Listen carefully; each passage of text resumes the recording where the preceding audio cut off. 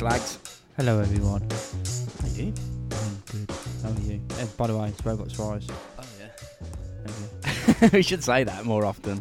Yeah. Well, I don't know whether we should or not. It doesn't really make any I difference. think if you clicked on it, you know it's Robots for Eyes because of the logo on the thing, Yeah. and it says Robots for Eyes. So to be honest, you probably didn't even have to ever say your name. No, I wouldn't imagine we need to. I think No. no, it's by now.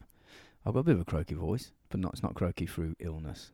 Isn't it? Drinking. I know maybe a little few tots last night, maybe.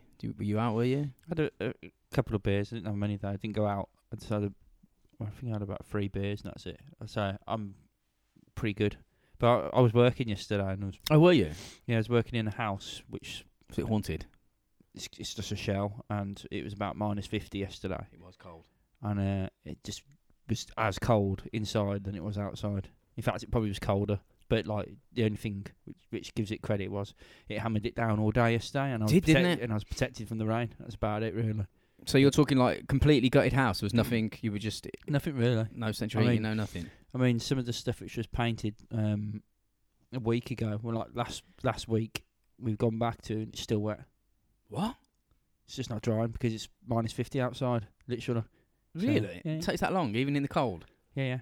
If it doesn't heat up or anything like that, and because it's damp and it's just basically a load of shit, it's So no one paints anything in the Arctic or the There's no point. Antarctic because No it's just point. never dry. So I was just sort of going, Yeah, that's my interesting day at work yesterday. So you had an interesting day at work, and then you were just chilling at home, no booze, Yeah. no nothing. No, just- well, I did have, like I say, about Yeah. 3 bottles of beer, and Yeah. that was about it. But I'm knackered. I'm working hard at the minute, so I'm knackered. What do you want for Christmas, by the way? I don't know. Nothing really. I don't really want anything. So, Okay. I'll get you a bottle of whiskey.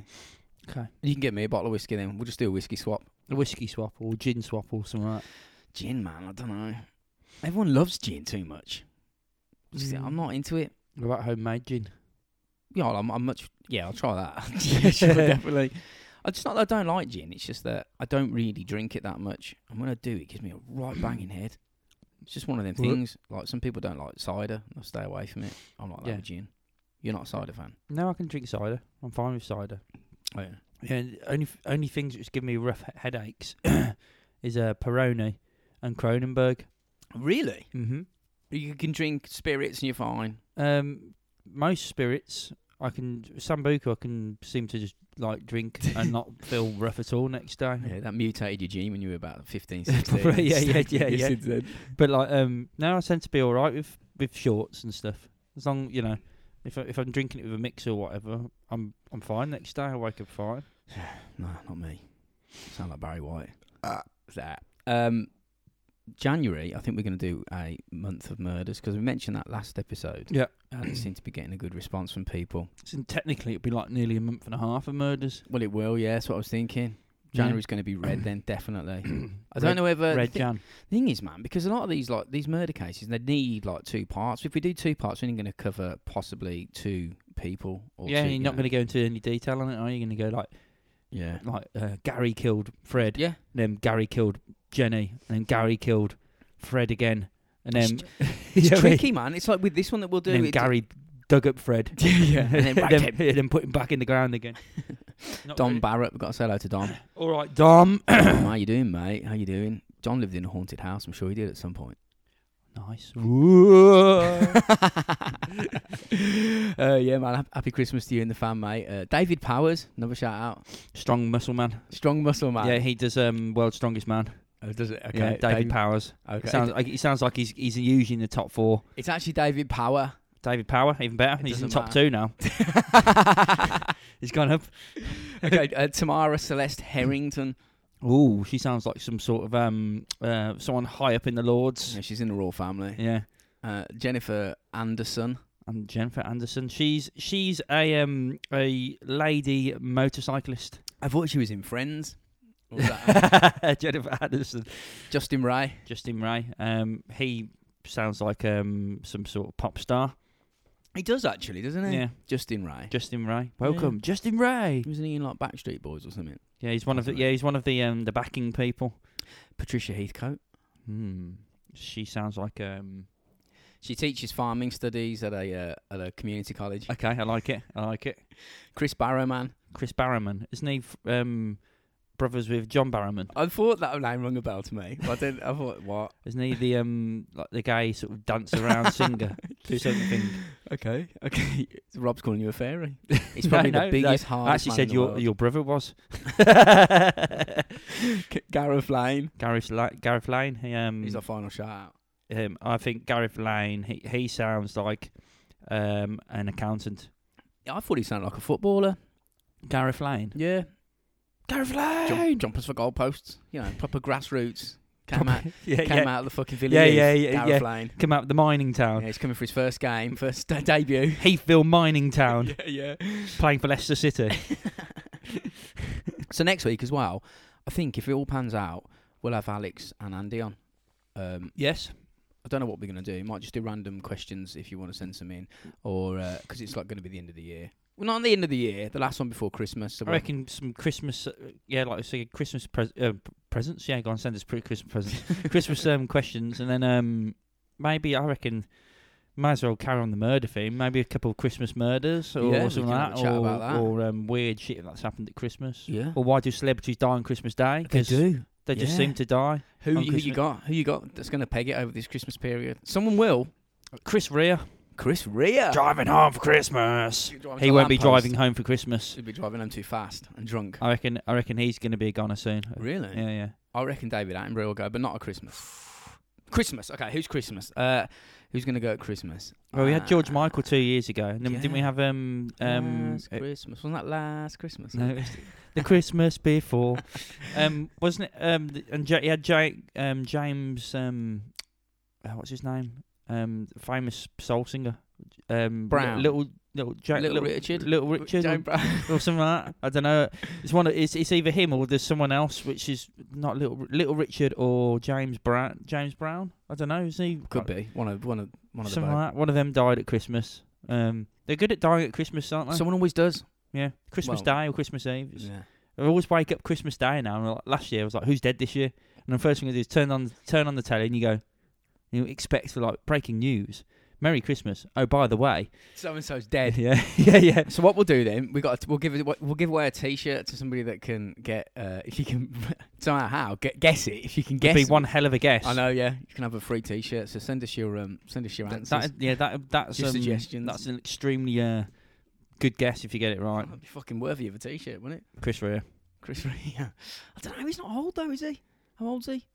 Oh, he's probably about 60 or 70, isn't he? He sounds old when he did Driving Home for Christmas. That's just thousands of I think he's about I think he's about 60 odd, isn't he? Yeah. So, but I think he's going to go. Well, He's haunted himself with the Christmas song. He's going to come back to haunting him.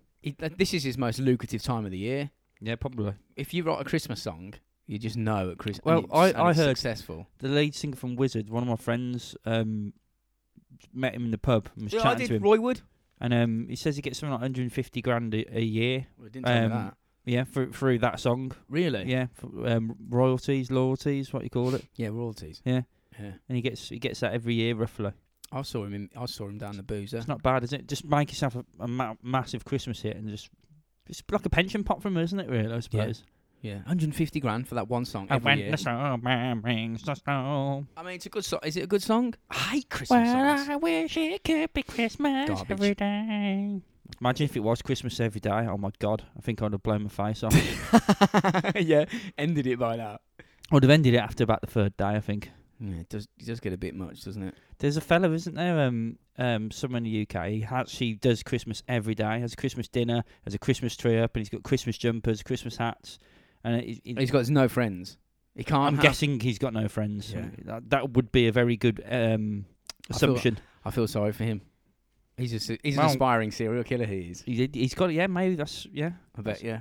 But take his Christmas tree away and the blood will flow. He buys himself probably 365 presents a year. That ain't bad, is it, really? Do you get bored of it? Isn't it like Christmas Day would be like? Yeah, you'd be like, come on, mate, you need to give this up now. I'd be like, were you abused before Christmas? Did someone finger you?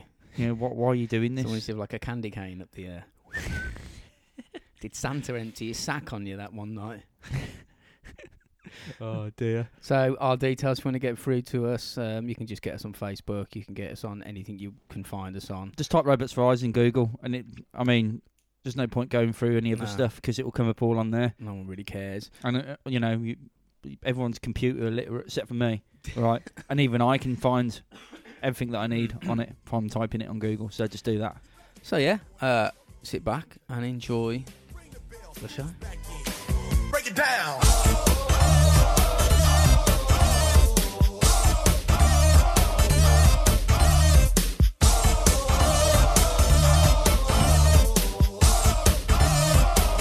Stop. Having time.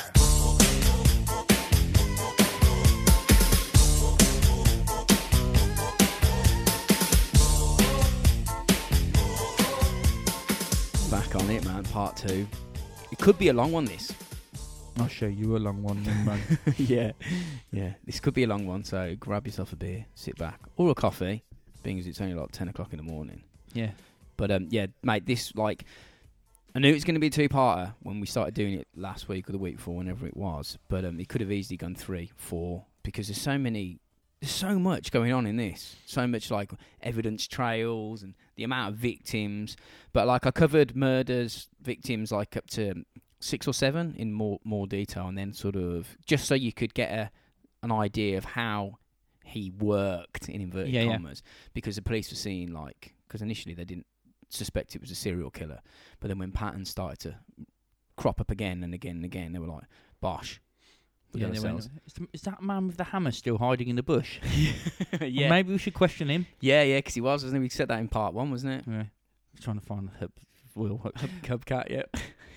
How did he come up with that so quickly? I'm guessing the hubcap was off his must have been off his car, and he must have had that as an excuse ready. Yeah, premeditation. He knew what he was Because doing. if he said that and they went, mate, you got 4 hubcaps on your car, what are you on about? Yeah. I was about to hammer someone's skull in, to be honest. I know, it's crazy, isn't it? And I've done it before, so... Well, yeah, that first one that Rob was referring to was the killing of Wilma McCann, and that was on the 30th of October 1975. So if you want to listen to the first part, you'll get the details of that. But after that murder, he waited 80 days before he struck again. I don't know whether that's a long time or not. Nearly 3 months. Not that long, is it, when you think about it like that? Probably not really, but it's for what he's done. I think it'd be it's quite quick to go back to that after the first one. I think a lot of people who may have murdered him and he's got a bit of A taste for remorse it. might wait a year or two because they might be thinking shit. You know what I mean? Well, when her body was found, and I think it was like within the first 3 months of her body being discovered, there was 150 police officers put on the case. So they did do a hell of a lot, man. They spent about 53,000 man hours investigating a murder, and they did 11,000 interviews. So like the police get a bit of flack through this whole case, the Yorkshire Ripper case, for not really doing a lot and making mistakes. They made mistakes, but you're going to make mistakes when you're investigating something like this. But it wasn't a case of they weren't doing shit. I mean, that says it alone. First murder, 53,000 man hours. Sometimes I think when police investigate and they do this and they go, right, all out attack, right, and they've got like say how many people on the case and they interview 11,000 people, that makes it even more difficult for them to work out which person it is because they just need to sit back. I know it sounds bad. They need to sit back and go, right, let's just keep an eye out on these spots, see what happens again, and we can try and link it close to a few people. Except for interviewing 11,000 people, because some of them are going to be crazy, probably. Yeah, of course. So you know what I mean. So it's way too much. Way too much. Well, I think back then, if it happened now, if like another Ripper was to appear wherever it may be, doing what he did, he'd probably get DNA would get him. I think he'd get busted pretty quick. But the serial killer glory days have gone, haven't they now? DNA and fucking forensics have wrecked it for everybody. No, the glory days haven't gone. The serial killers haven't been clever enough to work their way around it yet. Oh yeah, rubber gloves.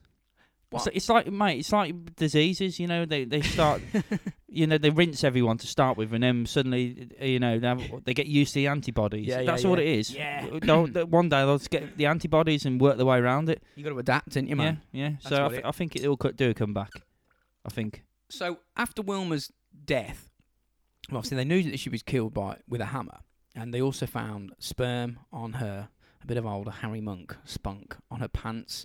And that was from blood group B. So, but with that sample to match that against, they're pissing in the wind. Literally, I mean, what can they compare it against? Oh, we know he's got blood group B, spunk, great. Doesn't catch him, does it? No. So the feds didn't reveal much about her murder, Wilma's murder, to start with, because it was sort of, I think it was like an isolated case. It's just one woman dead, nothing to link it against. Yeah. We'll just try and fucking solve it, and then move on. Because back then as well, prostitutes were getting attacked and assaulted quite a lot. I mean, they still do, don't they? Yeah. They put themselves in very vulnerable position. But hammer attacks, that's not exactly something that's common. Pretty brutal, isn't it? Hammer attack. Yeah, it's setting a precedent, isn't it? Yeah. It's like pushing up the bar, isn't it, a bit? Yeah, it's elevating it. Yeah. Somewhat. But there'd been 4 hammer attacks, all within a year, all within a reasonably local area. Because if you remember part 1, there was 3 attacks before Wilma was killed. Yeah. He was clobbering people around there, and they were all women of the night, and they should have at least, and they're all close, man. They should have suspected something, but they didn't. They didn't think anything, or they chose. I think in a lot of this, the police are like, they didn't want to connect the dots, so to speak. You know what I mean? Because it paints a horrible picture. Yeah, but it's, they've got to, though. I'm afraid there's a lot of horrible things in life, and if it's true that don't try and beat around the bush, so to speak, just with a hammer. You gotta just fucking. You gotta just go. Yeah, this is what's happened. So they begin to link it after the second murder, which was a 42-year-old mother of 3 called Emily Jackson. She was from Cherwell, and it was really difficult for her friends and her family because, like, in the news, at the time, nobody was really thinking that there's a serial killer on the loose. One woman got killed 3 months ago. They probably forgot about it, and now she's being killed, Emily Jackson, and it comes out in the press that she was a prostitute, and her friends and family didn't know. Nah, they were like, "What the fuck?" So she's been murdered. Yeah. And now you say, and her husband knew. Her husband Sydney knew what, because he ran a roofing company. Right. And what Emily Jackson did, she drove the van and did the paperwork, and the company was struggling. This is around Christmas '75, so they're not making a lot of money. Kids need prezzies. It's probably something as tragic as that. So she decides to like make some easy money on the side, sucking the odd cock, which is do what you need to do, man. So the husband he knew, open minded. He didn't care. He'd even drive her around picking up customers. That's a bit freaky. Yeah, it's a bit much, isn't it? Well, I don't know. Is it much, or is it each to their own? It depends how much she's charging. But the evening of her murder, she'd driven Sydney to the pub and dropped him off. It was the Gately pub, and then she drove off in the van looking for customers. So he's in the boozer having a drink, and she's driving around and has no idea what the fuck's about to happen. And she met Sutcliffe outside the pub on Roundhay Road. It's about 7 o'clock at night, so it's not late. He approaches her, and she gets in his car, obviously. They were last seen driving towards Leeds city centre. And on the way, Sutcliffe, by his own admission, he pulls into a derelict industrial estate, like claiming the car's getting a bit fucking, it's stuttering, it's coughing or whatever. Pretending it had like a mechanical, essentially. And it was dark because it was 7 o'clock. He lifted the bonnet up and struggling to see. So poor old Emily, she gets out and comes round to the front with a cigarette lighter. And she's like, "Oh, do you want me to hold the lighter out so you can, give you a bit?" And he's like, "Yeah, sure. Do what you need to do." So when she steps in front, apparently he's just took 2 steps back and just went bang, and just smacked her around the dome with a fucking hammer. She's gone down like a sack of shit. He dragged the body off the road into a more secluded place, and then he pulls the top up and a bra up, and then, like in a mad, unhinged, frenzied attack, just because he could. It's the same as he did with that other one. Well, he stabbed her. And that one where he said, "Oh, she was still alive, so I had to stab her just to make sure." Yeah, because I didn't. Wilma. Yeah, but yet he's done it again, the same thing. So that's his trait then. Hammer and a good stabbing after. He stabbed her 51 times, right, with a Phillips screwdriver. Oh, just stabbing, and also violently stamping on her everywhere, just stamping and stabbing. And that's stamping left a size 7 boot print imprinted onto her. That's how much he was fucking wellying her, so to speak. Yeah, because it was a welly.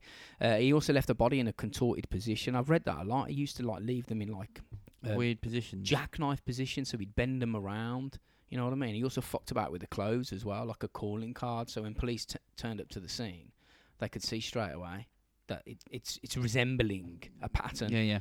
This is a Ripper victim. So after he stabbed her as a parting gift, he also shoved a piece of wood up the old beaver.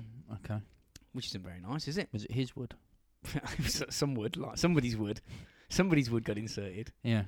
He told the police after his arrest, he said, I stopped, round down the window, and I said, how much? She said, $5, and got in the car. I remember she had an overwhelming smell of cheap perfume and sweat, and this served all the more for me to hate this woman, even though I didn't know her. Looking back, I can see how that first murder had unhinged me completely. No fucking shit, mate, you know what I mean? Unhinged, yeah. Just driving around, just because she smelled bad and sweaty, clobber her. He said, I knew from the outset I didn't have one. Kill her, yeah, kill her, she stinks. He said, I just wanted to get rid of her. Very Hitler-like. It is, isn't it? Yeah. Just bash her, get rid of her. I hit her over the head with a hammer. I think I hit her twice. She fell down to the road. I pulled her into a yard. I then made sure she was dead. I stabbed her in a frenzy without thought with a Phillips screwdriver all over her body. I was seething for hate, and I remember picking up a piece of wood from the yard about 2 to 3 foot long and pushing it up her vagina as she lay on her back. At the time, I had a feeling of satisfaction and justification for what I had done. Satisfied by it. Yeah. Mm-hmm. And that's the second time you've done it, and you're talking like that. Yeah, he clearly loves it. Simple as. He clearly loves it. He does, doesn't he? It's not a case of, oh shit, I've done it again. Fuck. Whoops. He's just gone, yeah, I like that. See you later. I'll leave that in there. Nice little art piece. Walk away. Yeah. What a horrible thing to do. I know. It's just shocking, isn't it? It's crazy. It is nuts, It's isn't nuts. it? So they've got a size 7 boot print here because he was stamping. So that's a good, a sort of sign of this person's size, I suppose. And yeah, I mean, you're not going to catch. I was thinking about this. You're not going to catch a killer on a fucking footprint. No. Unless you get the exact same boot, you know what I mean? And then the geezer who's wearing it at the time, so you know what I mean? But the prints would become useful in another murder as we go down the line. So the press obviously knew about this second similar murder, and they connected it to the previous attack and murder on Wilma. So now the press are going, look, this has happened. That woman's dead, and now that woman's dead. And then the press started referring to him as the Ripper in the newspapers. Yeah, so he got his name then. So he got his name. So he liked that then. Yeah, he did. Of course he did, yeah, because that's what you do, with a serial killer. You give him a horrible name, like the Crossbow Killer or something, and they go, oh, I don't want that. I'm going to stop murdering. Yeah, if anything, it's going to make him murder more. I know, yeah. Then they go, oh, wicked, I've got a name now. I know, it's crazy, isn't it? Why do they do that? I don't know. Why do they do it? It just makes them want to do more then. Yeah. Because they're like, wicked, I've got a name, and people are now scared of me. Yeah. Every murder is referred to me now. So if we keep doing it and getting away with it, everyone's going to be more panicky. Notoriety. Yeah, just don't give them names, police, or anyone. Papers, don't give them names. Well, he loved Jack the Ripper. I say loved him. He was referring to. He thought of himself like Jack the Ripper. So when they called him the Yorkshire Ripper, he was like, "Fucking quid's in, man." Exactly. Yeah, that's me. People are frightened. Just don't give them names.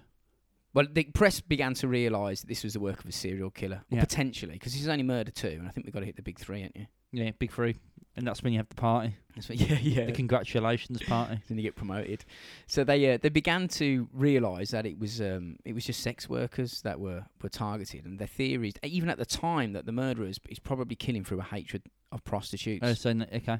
And as a spin-off from that conclusion, police figured that they could discount attacks on random women. Yeah. So it kind of narrows the search down, or the suspect list, you know what I mean? It's not domestic. No. Well, he's clearly got his routine now. It's prostitutes, hammer, stabbing, put in a weird place, something in them, walk away. Yeah. So it kind of narrows the search down. You know what to look for. Yeah. So on May the 9th, 1976, which is 4 months after the second murder, Marcella Claxton, she was attacked. Sutcliffe picked her up. Now, she says, because she survived, she said that he was only going to take her home. She was a prostitute. I believe she was. I might be wrong. She's still alive now as far as I know. But she says she wasn't working that night. Seems unlikely that you'd get in a car with a random stranger. If, you know what I mean? I don't know. Maybe it was a different time. But anyway, on the way home, they stopped at Roundhay Park, and she got out to take a piss. So as you do. Yeah. So whilst pissing, he clobbered her over the head with a hammer, which is fucking rude, man. You're squatting down having a piss. Bonk. Yeah. Do you know what I mean, man? Anyway, she survived, but the police didn't take her descriptions of the attacker seriously, because she was like, he's like this, he's tall, he's fucking looks like that, because she had learning difficulties. Right, okay. So she couldn't get about her.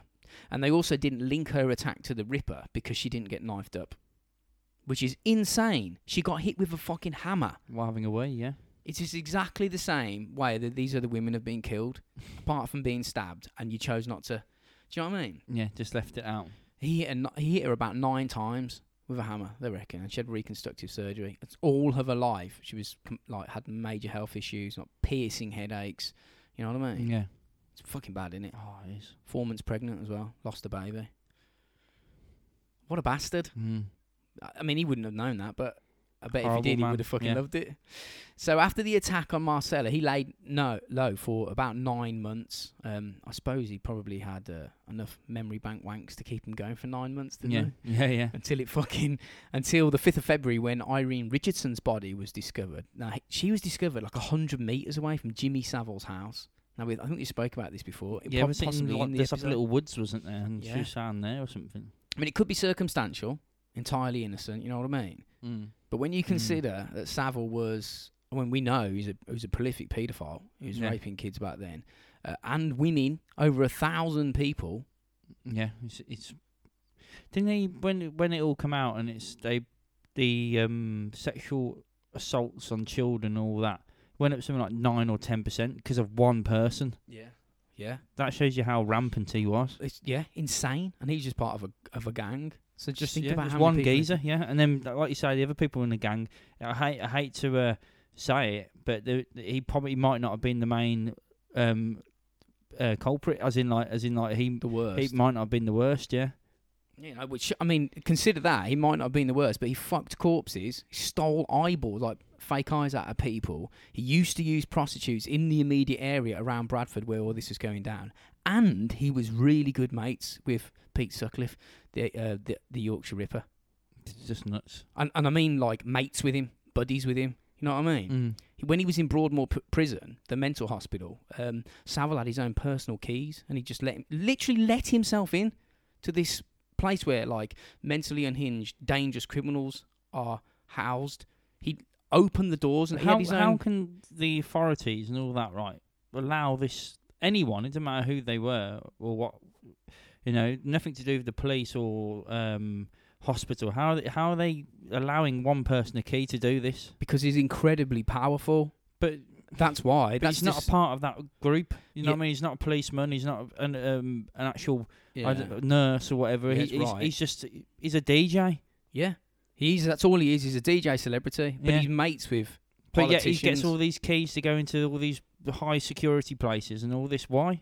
Because it seems like it was known but allowed.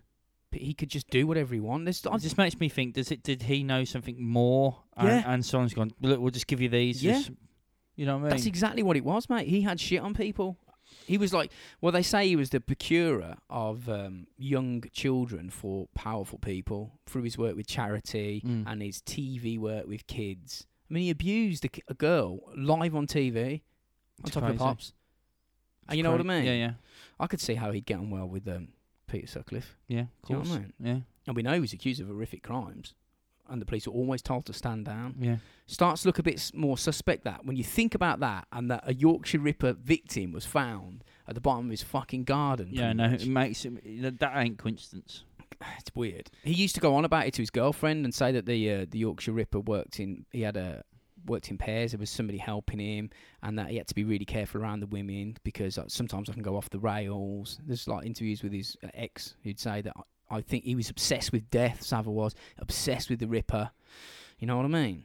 He was even brought in for questioning because of like obviously the allegations about the police knew that there was allegations about him fucking kids. And Irene Richardson's body, she was completely covered in bite marks, like chewed up real bad, and they took a cast of Savile's teeth to eliminate him.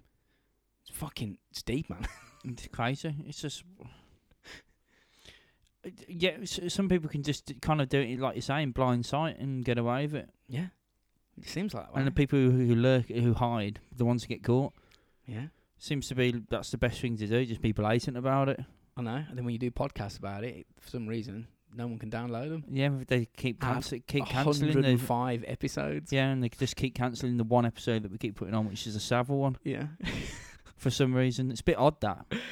So anyway, this is a real sad tale, man. Irene Richardson, she was homeless for 10 days prior to the murder. I mean, I think she'd been taking hard, like proper, like heroin or some shit. It was a desperate time. She'd also been in the pub trying to get a drink just, I don't know, whatever, man, trying to forget a situation, and then headed outside to get some easy money. She's at an all-time low. She's on the edge, basically. So when Sutcliffe pulled up and said, look, do you want to jump in, love? You know what I mean? Bit of sucky. He's a fiver. Because she was fucking hard up, she jumped at the chance. She was like, yeah, man, let's go for it. Didn't know that he was a psychopathic hammer killer at the time. Again, the Ripper, he pulled in to Roundhay Park. This seems to be a favourite of his, Roundhay Park. Now, Irene was killed in almost exactly the same way that Marcel Claxton was attacked. Like, literally, she'd gone out to take a piss. And he's just swatted overhead. Yeah, like 3 or 4 times. In the autopsy, the Home Office pathologist called David G., he did all the autopsies on every single one of the victims, because they sort of probably just keep it to one guy. You know what I mean? Because he'll know the case. He might have more evidence. He might come across something and go, actually, this might link it to Jeff or whatever. This isn't one. Yeah, exactly. Well, he found parts of her skull embedded over an inch into her brain. Like, he'd been fucking pelting her that hard with a hammer, like embedding like the head of it, just clunk into her head. He pulled up her clothes and obviously did what he needed to do. He left her bra where it was. He covered her legs up with a boots, like she had thigh-high boots on. He did that a lot, again, messing with the clothing. And he started to stab and slash her with a Stanley knife.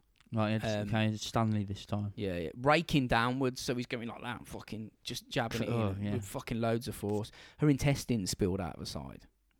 We're not talking like a Stanley knife. A blade's what, I don't know, an inch, about not an even inch, that. yeah. And he also slit her throat, mate. He wasn't, you know what I mean? These women weren't just turning up dead. They're fucked, yeah. Yeah, it's like when people say they're aware of the Ripper case. Oh yeah, he killed loads of women with hammers. Yeah, he did, and that's horrendous. But their bodies are getting mutilated as well at the same time. It's obviously not something that they're going to put on the news. No. While you're having your dinner. Yeah. You know what I mean? That's it. Yeah. Like you say, they're probably dead from the hammer attack, but it's the aftermath as well, which is shocking. As in, he carried on. Yeah. He carried on, just ripped them to pieces. There's more carrying on Hence and on. why and they on. called the Ripper. Yeah, it's sort of patterns emerging, from what we can see, obviously. So with this murder, the police knew it wasn't a spur of the moment type deal because her clothing was put in specific positions. The Ripper had clearly thought this one through, deliberately presenting her body the way it was found. He did that to try and freak people out, you know what I mean? Like thigh-high boots, he put them on backwards to make it look like their legs had been twisted broken around. or whatever. Yeah. This is what he said in interviews. He said about this particular murder, because he got busted. We all know he got busted. His confessions were long and detailed, so he remembered it all very well. Yeah, where I can, I'll just jump in. So he said she wanted to use the tool, and these are direct transcripts from what he said. So some of them are a bit like clunky, you know what I mean? Yeah. More clunky than me trying to talk at the moment. She went to use the toilets, but they were locked. Before she went, she took off her coat and placed it on the grass. When she came back, she said she wanted to have a wee on the ground. Fucking again. She took her boots off and then she crouched down to have a pee. By this time, I was out the car and had my hammer in my hand. She was crouching down. I hit her on the head from behind at least twice, maybe 3 times. I lifted up her clothes and slashed her in the lower abdomen and then started to slash her throat. I left her lying face down. I covered her up with her coat. I put her knees, boots on top of her, and then I covered her up. I kept the Stanley knife, but I haven't seen it in a while. I think I may have lent it to somebody. What? Fucking steady on, Pete. Yeah. Imagine that popping round here. Can I buy you a Stanley knife? That person would know as well, because they probably know Sutcliffe, and then you go, oh shit, I've got a murder weapon. Yeah, now they do. Yeah. If they've read it. Yeah. Fucking Pete, come on, man. He's done that on purpose. I don't know where it's from. You don't casually give a murder weapon away to someone to help them strip their wallpaper. No. He fucking knew. Of course he did. He said probably another thing which made him chuckle. You know what I mean? And he thought, that's funny. Games, you're right. He goes on to say, after Richardson's killing, prostitutes became an obsession with me and I couldn't stop myself. It was sort of like a drug. Okay. Yes. The next morning, she was found by a jogger called John Bolton. He thought she was actually asleep, just lying down asleep, until he got close. Realised thought that she was asleep. From a distance, yeah. I mean, what the fuck? Is that normal? Oh, that's just a woman asleep on the jogging. fucking... It's just a woman asleep on the fucking floor outside. Different times, mate, I reckon. When the police arrived, they found tyre marks on this wet field because it's obviously she went in to have a piss and he drove right up to the thing. So that's a second clue. We got a boot print and now we got a tyre tread, which is more obvious to go by tyre tread. Yeah, it is. but it's also overwhelming, as we'll get into. The tracks were found leading away from the body. Now, the police were able to identify the make of tyre, which only fit specific models of vehicles. Yeah. So they can narrow down the search even further. Yeah. So they eliminated loads and loads of cars. We don't need that. And the day after Irene's murder, which was the 6th of February 77, they launched a tyre tracking inquiry to try and track down this fucking tyre. Yeah. Because this was... That's all they got. Yeah. It's proper like fucking clue shit back then. Yeah. Detective work. But each time it's happening, it's narrowing it down, isn't it? A little bit. Yeah. Yeah. They had to check 100,000 vehicles in Yorkshire alone by hand. You know what I mean? And they had to do this without really saying too much. Yeah. Because if they attracted too much attention, the Ripper would just be like, fuck I'm it. off. Yeah. Change my tyres. Yeah. We'll fucking throw them in the bin. Put them on Yeah. someone else's car. Sell them. You know what I mean? So they had to abandon this search about 6 months later in July 77 because it was just too labour intensive. Yeah. 100,000 vehicles. And they reckoned that he's probably just fucking swapped his tyres out now. Well, it would have probably worn down or changed a bit over time. So yeah. Yeah, you know what I mean. Yeah. It's not going to be the same. They knew it was like a flash in the pan. There's a few flash in the pan type investigations Yeah. that they get when they get a clue. Like, well, we've got a fucking limited amount of time here. We've got to try and crack it now. Yeah. But you know, after that time's gone, fuck it, Yeah. tough. So Sutcliffe's hatred for prostitutes seemed to like grow at this point because he was becoming incredibly sadistic in the way he was doing his killings. Take, for instance, his next victim, which was Patricia Atkinson. She was 32. Sutcliffe picked her up in Leeds on April the 23rd, 1977, so a little bit further away, and they travelled to her flat to go back and get jiggy with it. Again, he attacked her with a hammer. He actually used a claw hammer on this one, though, and he was like raking her body with it, just fucking hacking at her stomach and just switching it around and bludgeoning her. He stabbed and slashed all over her body, and he also used a chisel, which is, I mean, fuck me, mate. You literally bring in your toolbox with you. Yeah. Fucking hell. He says it was his first and only, because it was his first and only indoor murder. He realised that like people bled quite a lot because all the other ones were outside in the dark. Yeah. He didn't realise because it was always fucking dark. because it's outside as well. Yeah. Do you know what I mean? But when you're inside and you do it, it's spraying up the wall and oh fucking hell. Yeah. He told Did he not like that? He did like it. Oh, did he? Well, Liked it more? With Marcella Claxton, when he clobbered her down to the ground, she remembered seeing him, the description, because he started having a wank when he saw her bleeding, like pouring out of her head. Yeah. He was fucking getting off on the blood. That's how she remembers seeing him. So, yeah, he does enjoy the blood. He goes on to say in his arrest, he said, when I first hit her, she was making a horrible gurgling sound, and she carried on making this noise even though I hit her a few times. I get the impression that he's not trying to kill people outright with hammer strikes here. No, he wants them to be in pain while jacking one off. I don't think it'd be that hard to kill someone with a hammer. Well, I think the first blow, they're down, and then you just keep hitting them, wouldn't you, if you're going to kill them? Because you're not really going to get up unless you're like fucking Terminator. Yeah. You know what I mean? Yeah. Like the first one who managed to get up and get the number plate and remember it somehow, even though she just had a head caved in with a rock. Yeah. Yeah, Marcella Claxton did Yeah. that. She said she put her pants on her head and just walked to the phone box and called the police. Terminator. You've just been fucking hammered 5 times around the skull. Hammer, yeah. By the Ripper. Terminator. You're fucking hard, love. Yeah. Double hard. He said that she was still making gurgling noises when he left the flat. But he said that she wasn't in the state to talk anymore. He knew the time was over. So she was alive through the whole thing, just smacking her in the head and fucking stabbing her and cutting her. You know what I mean? She was completely covered in blood, obviously, and he left a boot print again. Okay. From his welly. In blood. He said when he got home, he noticed he had blood on his jeans, so he rinsed them out in the sink, then hung them up to dry. Rinsed. Didn't even wash them. Just rinse them. Yeah. I do, yeah. She discovered the next. I know he's fucking nuts at it. The next morning, I think a mate went round to fucking check on her or whatever. Police obviously attend. They find her body just battered to death. Size 7 welly print, which matched the print collected on Emily Jackson's body. Mm-hmm. Not just similar, like the actual same. The same boots. Yeah. Oh, so he's got special murdering boots. Yeah, he's got his wellies on. Get me murdering boots, love. Get me murdering wellies on. Get murdering boots on. He reckons that he was doing a lot of the shit on the way home from work.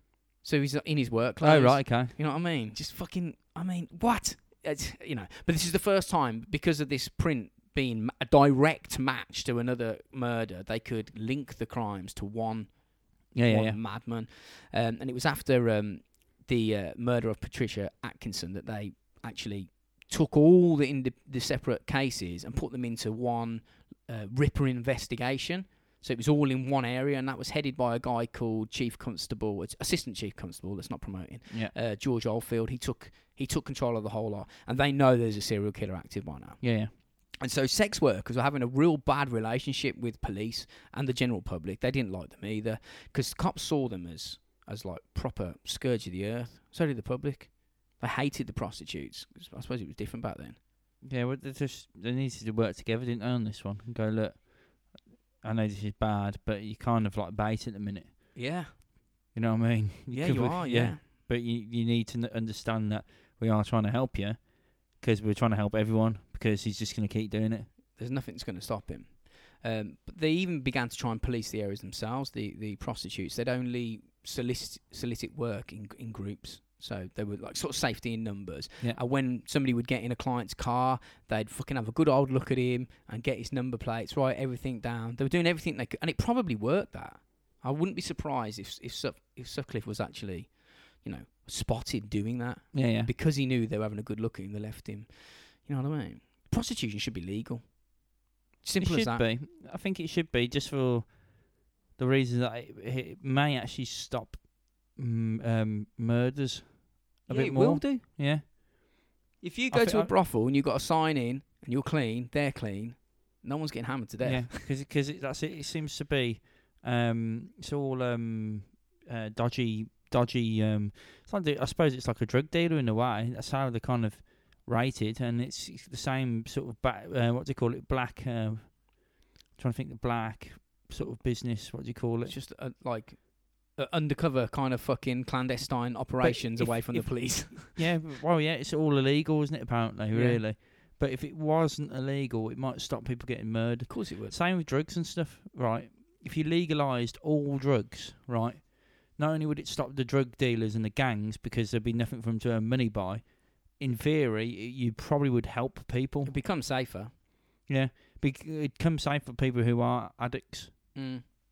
Yeah, it would. It's a hard push, isn't it, saying let's legalise heroin and coke. Yeah, but the thing is,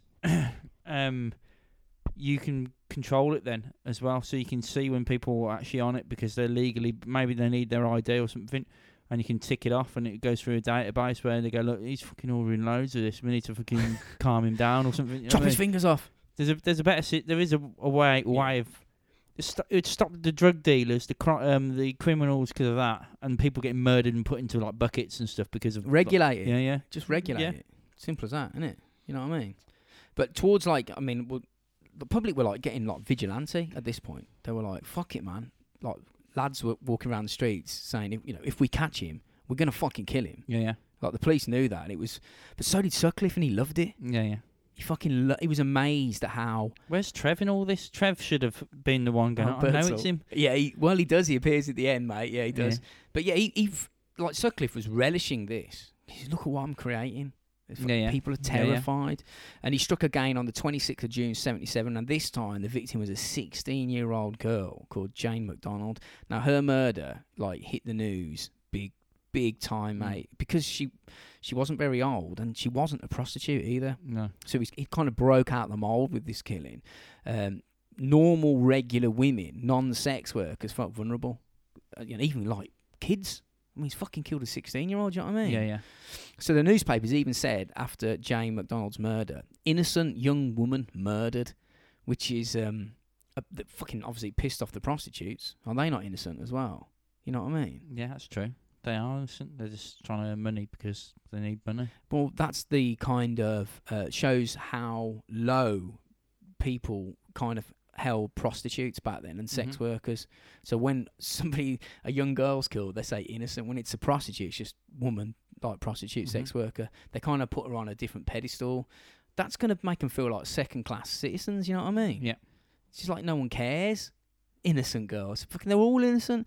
Anyway, Jane McDonald, she was out celebrating with her mates because she'd got a new job in a supermarket. And she wasn't drunk because she was only 16. As the autopsy said, there was no alcohol in the system. She'd actually missed the bus home, the last bus at 1:30 in the morning because she went to go and get a bag of fish and chips. Mm-hmm. That cursed you, man. Yeah. I think how different it would have been. You know what I mean? Yeah.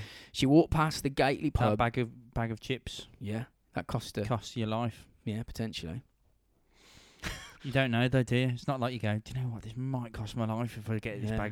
bag of chips. If I have this, there's a potential I might get killed with a hammer. You're not going to think that, are you? exactly. You're not going to think Not that. going to think that. So she walked past the Gately pub, which is the same boozer where Emily Jackson was last seen. Okay. And Jane McDonald actually lives 6 doors away from Will McCann, who was the Ripper's first victim. So it's like she's in his hunting ground here, like right in the fucking middle. And he was watching her apparently from his car and said that he was positive she was a prostitute because it was so late, 1:30 in the morning. I mean, come on, mate. It's an assumption, isn't it? Yeah. He attacked her again from behind with a hammer, dragged her off the road onto like a nearby kiddies' play area, like a playground type thing. Again, lifted up her top. He doesn't know who she is at this point. He doesn't know that she's a young girl. And he stabbed her about 20 times, he reckons, in the chest. And he rolled her over and just started knifing up her back as well. So Double it. it's like he's getting off on seeing the knife go in. Is that something? I suppose so. I suppose if he was getting off with blood and then... Well, he even stabbed on this girl, one wound, one hole, repeatedly. Did it on her chest and he did it on her back. I don't know. I think it was like, I don't know why he did it. It sounds like he's trying to make a hole all the way through her with a knife. Yeah. It's fucking. He also deeply embedded a broken glass bottle into her chest. Now, he reckons he did it by accident when he was dragging her. Did it by accident while he was dragging her?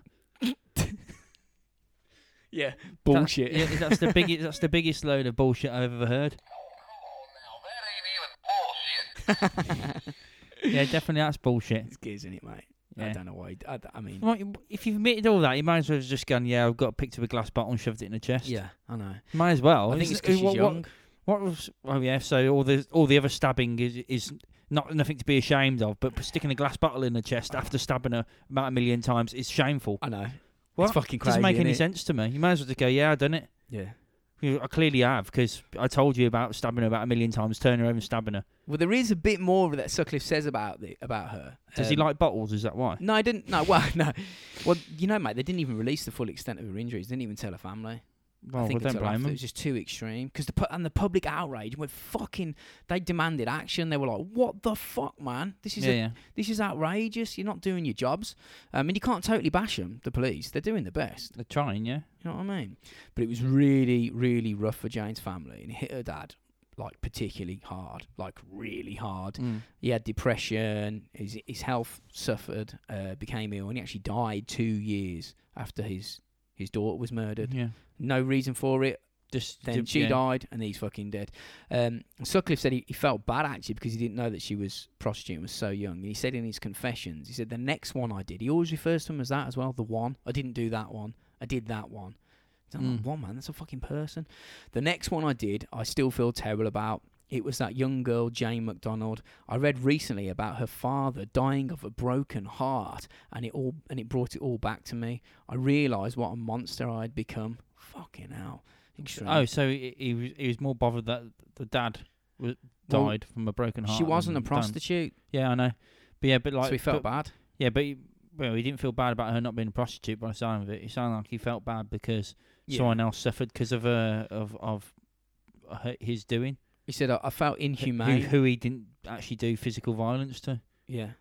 Well, I don't know. It's not like... I think he's putting more sort of remorse and you know, I didn't mean to do it on this one because she was young. I think. He's trying to... Do you reckon he is bothered? I think he was trying to palm it off because of her age, I think. He said he felt inhumane. He realised that the devil was driving me against my will. I was a beast. I thought it was fucking God that was telling him, though. Yeah. Fucking changing your tune, dick. No.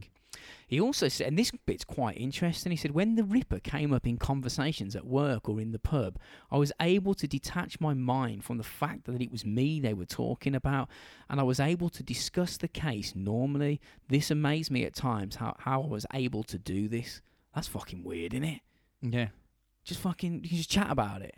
I suppose it's like when you drop one at work and you try and you go, you pretend that you haven't done it, and then someone goes, "Oh, who's done that?" You know what I mean? And you go, "Fucking hell, who's done that?" You know what I mean? Yeah, it weren't me. Weren't me. Anyway, who's done that? So, no. So, who had curry last night? So again, with this murder, nothing to go on, no clues found at the scene. It was clearly a Ripper victim by the way she'd gone, but there was nothing to pin it to anybody. So evidence-wise, by now we've got bite marks showing that the killer had a gap in his teeth. We have the 2 boot prints, size 7, from the same boot. And we've got the tyre investigation, even though that ran dry and they weren't able to track it, but we know what type of vehicle he was using at the time. And they also had multiple descriptions of his appearance, but nothing to point them directly at him. Mm-hmm. I mean, how many people have got size 7 wellies? There was 100,000 cars in Yorkshire alone with that tyre. Think of the wellies. Yeah. You can't fucking search that. It's almost too overwhelming. It's ridiculous, isn't Got to it? ignore that as a clue. It's not going to help you. It's going to hinder you. It is a clue, but it's, like you say, it's that clue widens it out further than shrinks it. Yeah, exactly. Music, drink, have a break, come back, more clues, and then we'll get a cunt. Yeah.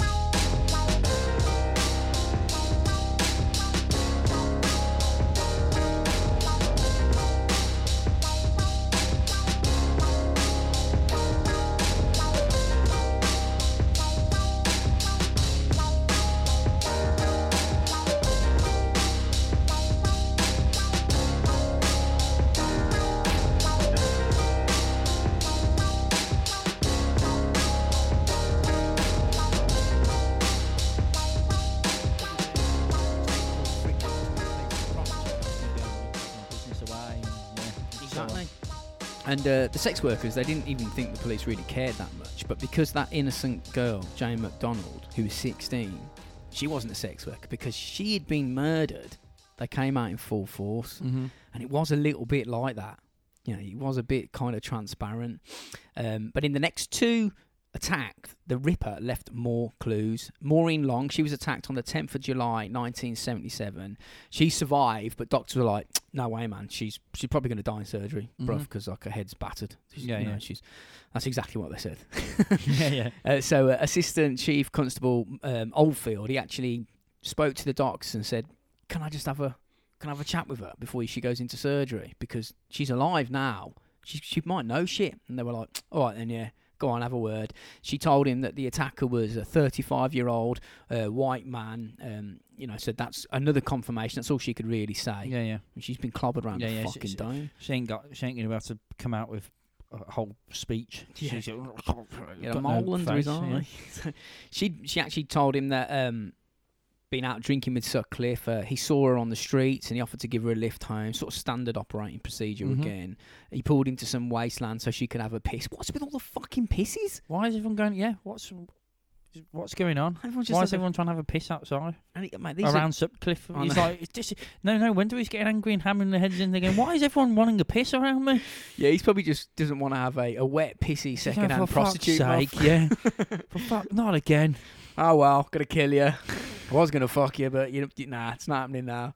He hammered her to death again, slashing her and stabbing her. And a security match, he was walking the perimeter of some nearby building. His guard dog started barking, and he saw the bloke run off, and he jumped into a white Ford Cortina and sped away. So this is what she was able to take. But they tracked down the security guard after she revealed the location that he was disturbed. Unfortunately, the security guard was wrong. He said Sutcliffe was in a Ford Corsair, which was wrong. And this sent police down a wrong path, which was chasing the wrong type of vehicle. And at this point, they'd interviewed over 200,000 people, the police. So it's so overwhelming, isn't it? Yeah, yeah. It's so overwhelming. It's like, what the fuck? It's just getting bigger, and it's just The search is getting bigger, which makes it harder to find. And it doesn't help with the press reporting shit because Sutcliffe knew the police were looking for his car, so he sells it and gets a different one, a red Corsair, just to cover his tracks. No logbook entries, so even if they do trace the car, they can't trace it to him. Yeah. It's, you know what I mean? He's covering his... And on the 1st of October 1977... Sutcliffe attacked Jean Jordan in Manchester, which is slightly further away. He did this in an effort, so I think probably just to try and throw the police off, like a different area. He's thinking, if I don't stab someone and I hammer them, they don't think it's me. Yeah. That's how little I have to deviate from my normal. Yeah, so by this point he's thinking it's getting a bit too hot now. So if I go to Manchester, they'll definitely won't think it was me, you know what I mean? But he also left clues during this one attack on Jean Jordan, which reduced the list of suspects, which was around 6,000, down to 241. Right, okay. So this is very important. There's 241 complete and utter psychopaths out there. Well, not psychopaths. It's just that it could be one. Yeah. So she's a prostitute. He picked her up and she directed in some nearby wasteland. This is obviously up in Manchester that she knew. He gave her a £5, which seems to be, as we knew from part 1, a bargain. The price, an absolute steal. Yeah, give her a tenner, buy her a couple of drinks, and tell her to keep the change because that's fucking cheap. Money for a bag of chips. yeah. Get a free hammer on the way home as well. So yeah, they agreed a £5. She gets in the motor, and they're gonna just fuck on some wasteland basically. It's classy.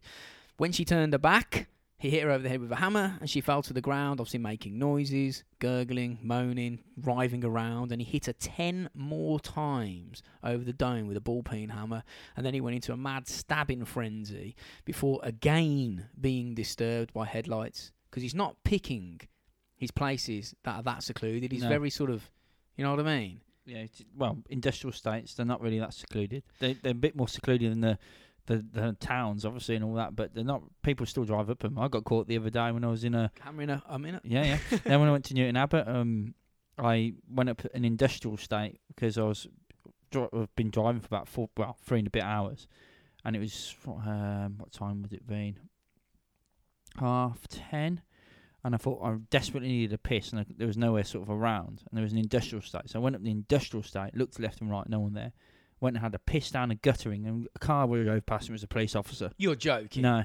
And they said, "What are you doing, son?" And I went, "Well, I'm having a wee because I'm desperate. I've come from Birmingham." Birmingham. Hit you with a hammer? Yeah. What's it with these pisses? No. I said, I'm having a wee because I'm desperate. I've come up from Birmingham. He's like, I'm doing some working. He went, "Where are you working?" I went, Shelbourne House, Newton Abbot, which is old HMRC, but he was like, okay.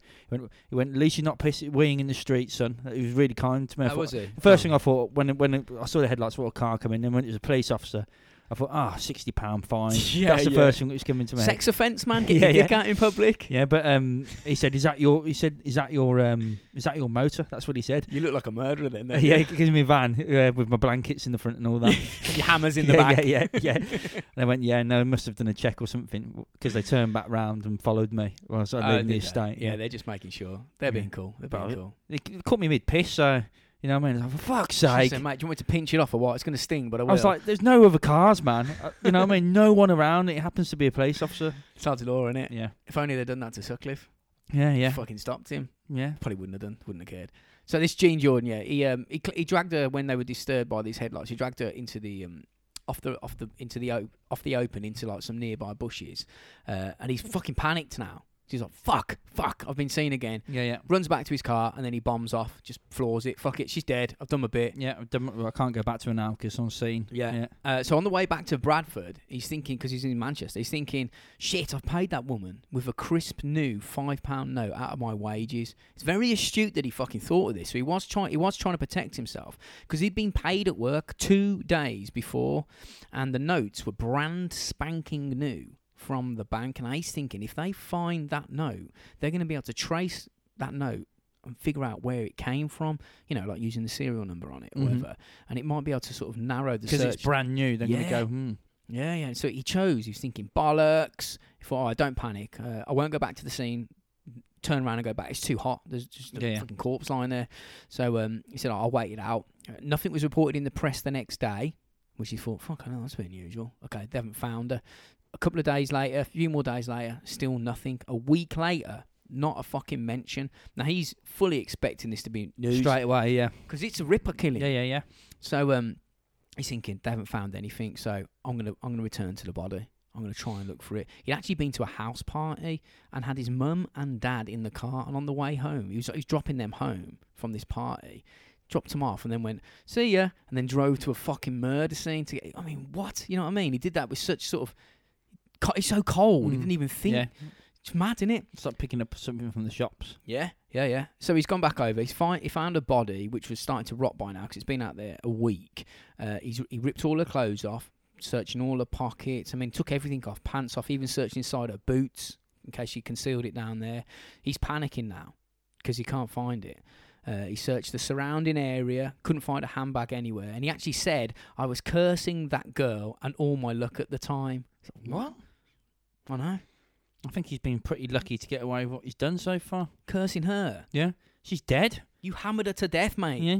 Your fault that fiver's gone missing. It's all about him, innit? You know what I mean? Yeah. It's all about him. So in a mad rage, he kind of like gives up the search. He's like, I can't fucking find it. And he vented his anger out on Jean Jordan's body, and he stamped the fuck out of her initially, and then started stabbing her and slashing her. He slashed her so deep, her stomach ruptured, causing him to puke because the smell, because she'd been decomposing by this point. Mate, he got that angry, mate. He smashed her head to bits with a hammer. He like flattened her skull and tried to cut her head off with a piece of broken glass and a hacksaw. The forensics actually used a clay ball shaped like a human skull, and when they'd got her body, like the mortuary, they were taking fragments of her skull out and rebuilding it around this fucking ball to try and figure out A, who she was, and B, how she fucking died. Fuck. Mate, her intestines were wrapped around her waist. It was fucking extreme, mate. Her body was found 10 days later, so she was dead for a fucking week. Yeah. And then he went and then got mad again because she lost his fiver after he was dead. Yeah. And then 10 days later... It makes me think, though, where is that fiver in the bag? I wonder if someone's come across it and nicked it. Well... And gone, fucking hell, and took the money and just gone, I ain't reporting this. Well, a geezer called Bruce Jones discovered her body. Do you know who he is? Bruce Jones? Yeah. Sounds like a wrestler. Or an actor, Les Battersby in Coronation Street. Was it Les Bass? Was it? Yeah. He found her, found her body. Said it ruined his life. He's a bit of a pisshead, I think. Poor geezer. I mean, if you consider what I read there... Was that the one who's the car mechanic? Or something like that? I'm not sure. I think I know the one, but I can't remember what... I don't have to look for him now, because I don't watch Coronation Street myself, but I'm just trying to think, because there's one who works at a car mechanics or something now. I don't know if he's even in it. I don't think he's in it. No, I mean he's a car mechanic in real life now. Yeah, oh That's right, I mean. okay, yeah, possibly, mate. I mean, poor geezer apparently really span his life off the road. It's fucking shocking, isn't it, mate? But the police, mate, it was that gross. The coppers thought somebody dug up a corpse from a grave and mutilated it because they could tell that some of the cuts done on her body were done some time after death. So they actually thought that someone's dug a body up and just fucking hammered it. You know what I mean? They could tell, yeah. Yeah, man, that's him. That's the fella. Yeah. That's the one I was thinking because he was in it for a little bit, and then he's like, found a ripper victim. Yeah, mad, innit? Some of Jean Jordan's friends reported her missing because she was gone for such a long time before they found, and they actually when she was horrifically found that mangled body, they brought photographs in and said, "Is this her? Is this the body that you found?" They were like, "Can't fucking tell, mate. She's unrecognisable. Yeah, she's completely head's hammered flat. You know what I mean? It's horrific, man." Sutcliffe said he treated her differently because he wanted to try and throw the cops off the scent, but because the mutilation was so sort of violent compared to his other ones, they may not connect that particular victim to him. He said he tried to cut off her head and throw it away so he could hide his trademark hammer strikes because he couldn't find that £5 note. He's like, fuck it, if I cut her head off and fuck it in the bin, there's no hammer evidence. Did Les Battersby have the fiver then? I'm still want to get over this fiver. Well, yeah, man. Police investigated the scene. They couldn't find a single fucking thing. They searched everywhere. They didn't know that this was available. Not even the fiver. No, they didn't know that it existed. They were just searching.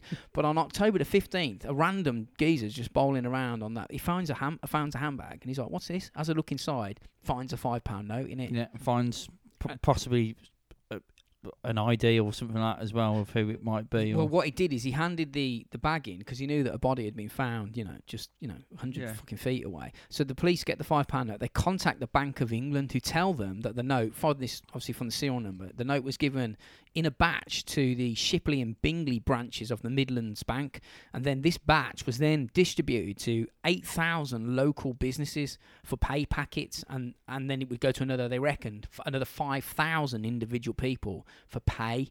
So they were like, fuck. yeah, Okay, shit, we got a bit of work to do. So the reasoning was that this murder was in Manchester, miles away from Bradford, and it's unlikely that a note that originated in the heart of Ripper country ended up in a dead hooker's handbag in Manchester by chance. yeah, If you can find who had the note, you've probably got the fucking Ripper. yeah.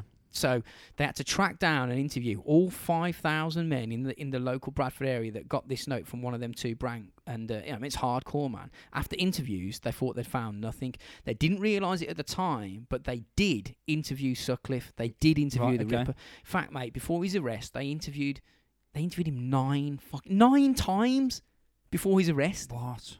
He just slipped through the net every single time. Obviously, he was really good at not being shady and like giving it any traits away, wasn't he? Yeah, he was relaxed. Like one junior officer called Andy Lapchew, he flagged Sutcliffe as a suspect, wanting further investigation. He was like, "We've got to look at this guy. I'm not happy with him."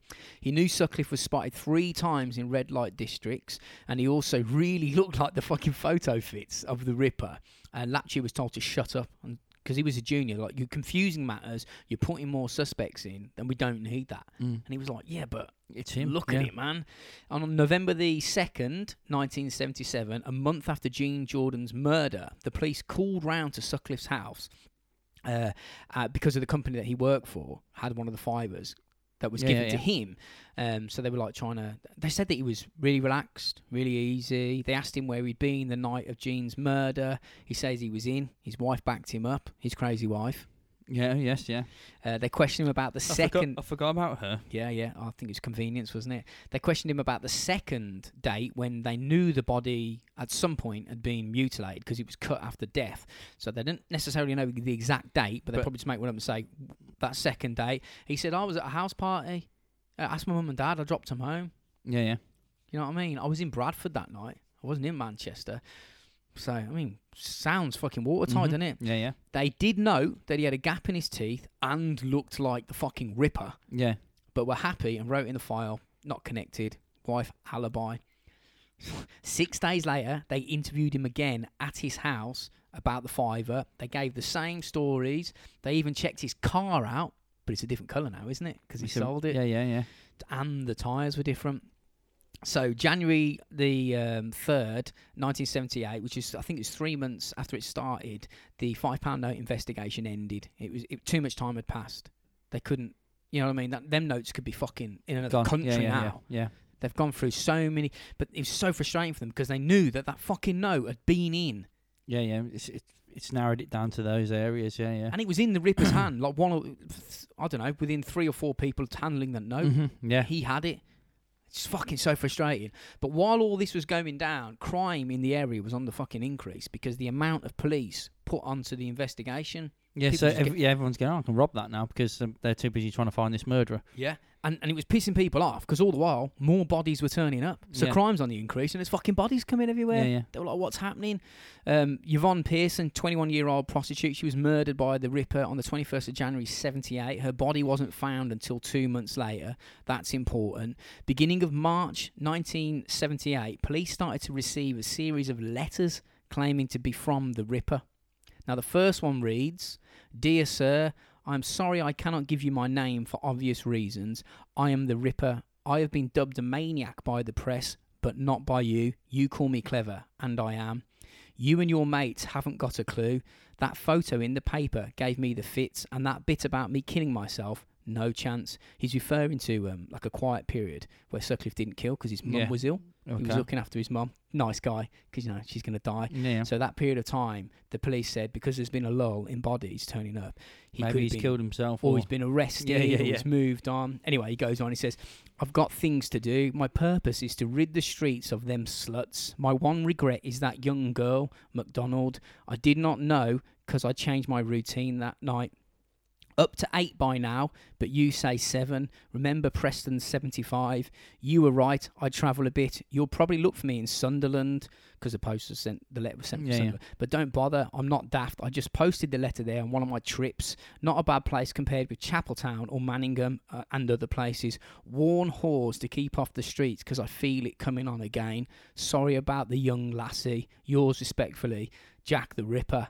P.S. Might write again later. Not sure. Last one really deserved it. Whores are getting younger each time. Old slut next time, I hope. Huddersfield, never again.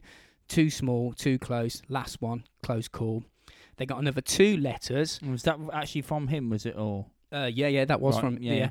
They got another 2 letters. I wasn't too sure it would be one of these people pretending to be him, if you know what I mean. But yeah. So that definitely was him who wrote that one. Well, we'll see. March the 13th, 1978, and a year later, March the 23rd, 1979, another 2 letters came in. They also received a tape with an audio message in June the 17th, 1979. Now, the letters were postmarked Sunderland, which is important. So police focused all their attention and all their resources there. They took the focus off Bradford, thinking they were closing in. So all manpower went from fucking Bradford all the way over there. You know what I mean? And some officers were pointing out at the time, they were saying, look, man, Bradford is at the centre of the majority of these attacks. So he's going to be there, yeah. And the more serial... around there, well, that's yeah. it. They reckon that... They say that the more a serial killer kills, the closer to his home the murders happen. And the houses tend to be in kind of like the middle of where all the fucking bodies are found. And they were saying, man, coppers are saying he lives in Bradford. But, this Sunderland connection, this doesn't fit the pattern, you know what I mean? But the police took the letters to be completely legit because in the second letter, the Ripper stated the next victim would be an old slut, maybe in Liverpool or Manchester. So that's important. Yeah. And this actually happened. The next victim was Vera Millward. Now, she was 40 years old, older than the others, and she was killed in Manchester. You know what I mean? Bit weird. Yeah. He also referred to, in the second letter, a hospital appointment that Vera had. This is what the Ripper said. Now, the police thought this information was completely unknown to everybody. They thought that this was out of the, this is only something the Ripper could know. Yeah. Thinking, nobody knows she's been in hospital, and she had been. Yeah. This has got to be the fucking Ripper. But the newspaper reports after Millward's murder, like when the body was found, they clearly stated that she'd been found in the Manchester Royal Infirmary car park. It was in the fucking press. Right, okay. It was in the press, fucking hospital. But they took this as confirmation of legitimacy, and because it contained information only the Ripper could know in their eyes. And like, when he said, referring to Preston 75, Yeah. about the amount of victims. In the first letter, he was talking about Joan Harrison. She was suspected of being a Ripper murderer, and it was confirmed in 2011 that it wasn't her. Mm-hmm. So that there is something that's not correct. They also tested the saliva on the envelopes, and it was the same blood group as the spunk found on the Ripper's first victim, Right. Wilma McCann, furthering their belief that this was genuine. Yeah. And I said Yvonne Preston was murdered in January 78. Remember that I said. Her body was found 2 months after her death. I think he'd hid her in a sofa and shoved horsehair from a fucking sofa to muffle her screams, kept her alive for an hour. But yeah, he put her in some sofas, and she was found 26th of March 78, 2 weeks after the second letter had been posted. So they're thinking, if Yvonne Pearson is a Ripper victim, why didn't he mention her murder in that letter? Surely he would have bragged about it. Yeah. You know what I mean? He didn't mention it because whoever wrote the fucking letter didn't know that she'd been murdered at the time So of it's writing. a complete hoax, but Yeah, it yeah. got lucky, as in the blood type was luckily the right blood type. The assumption of the next murder was kind of a guess, and it happened.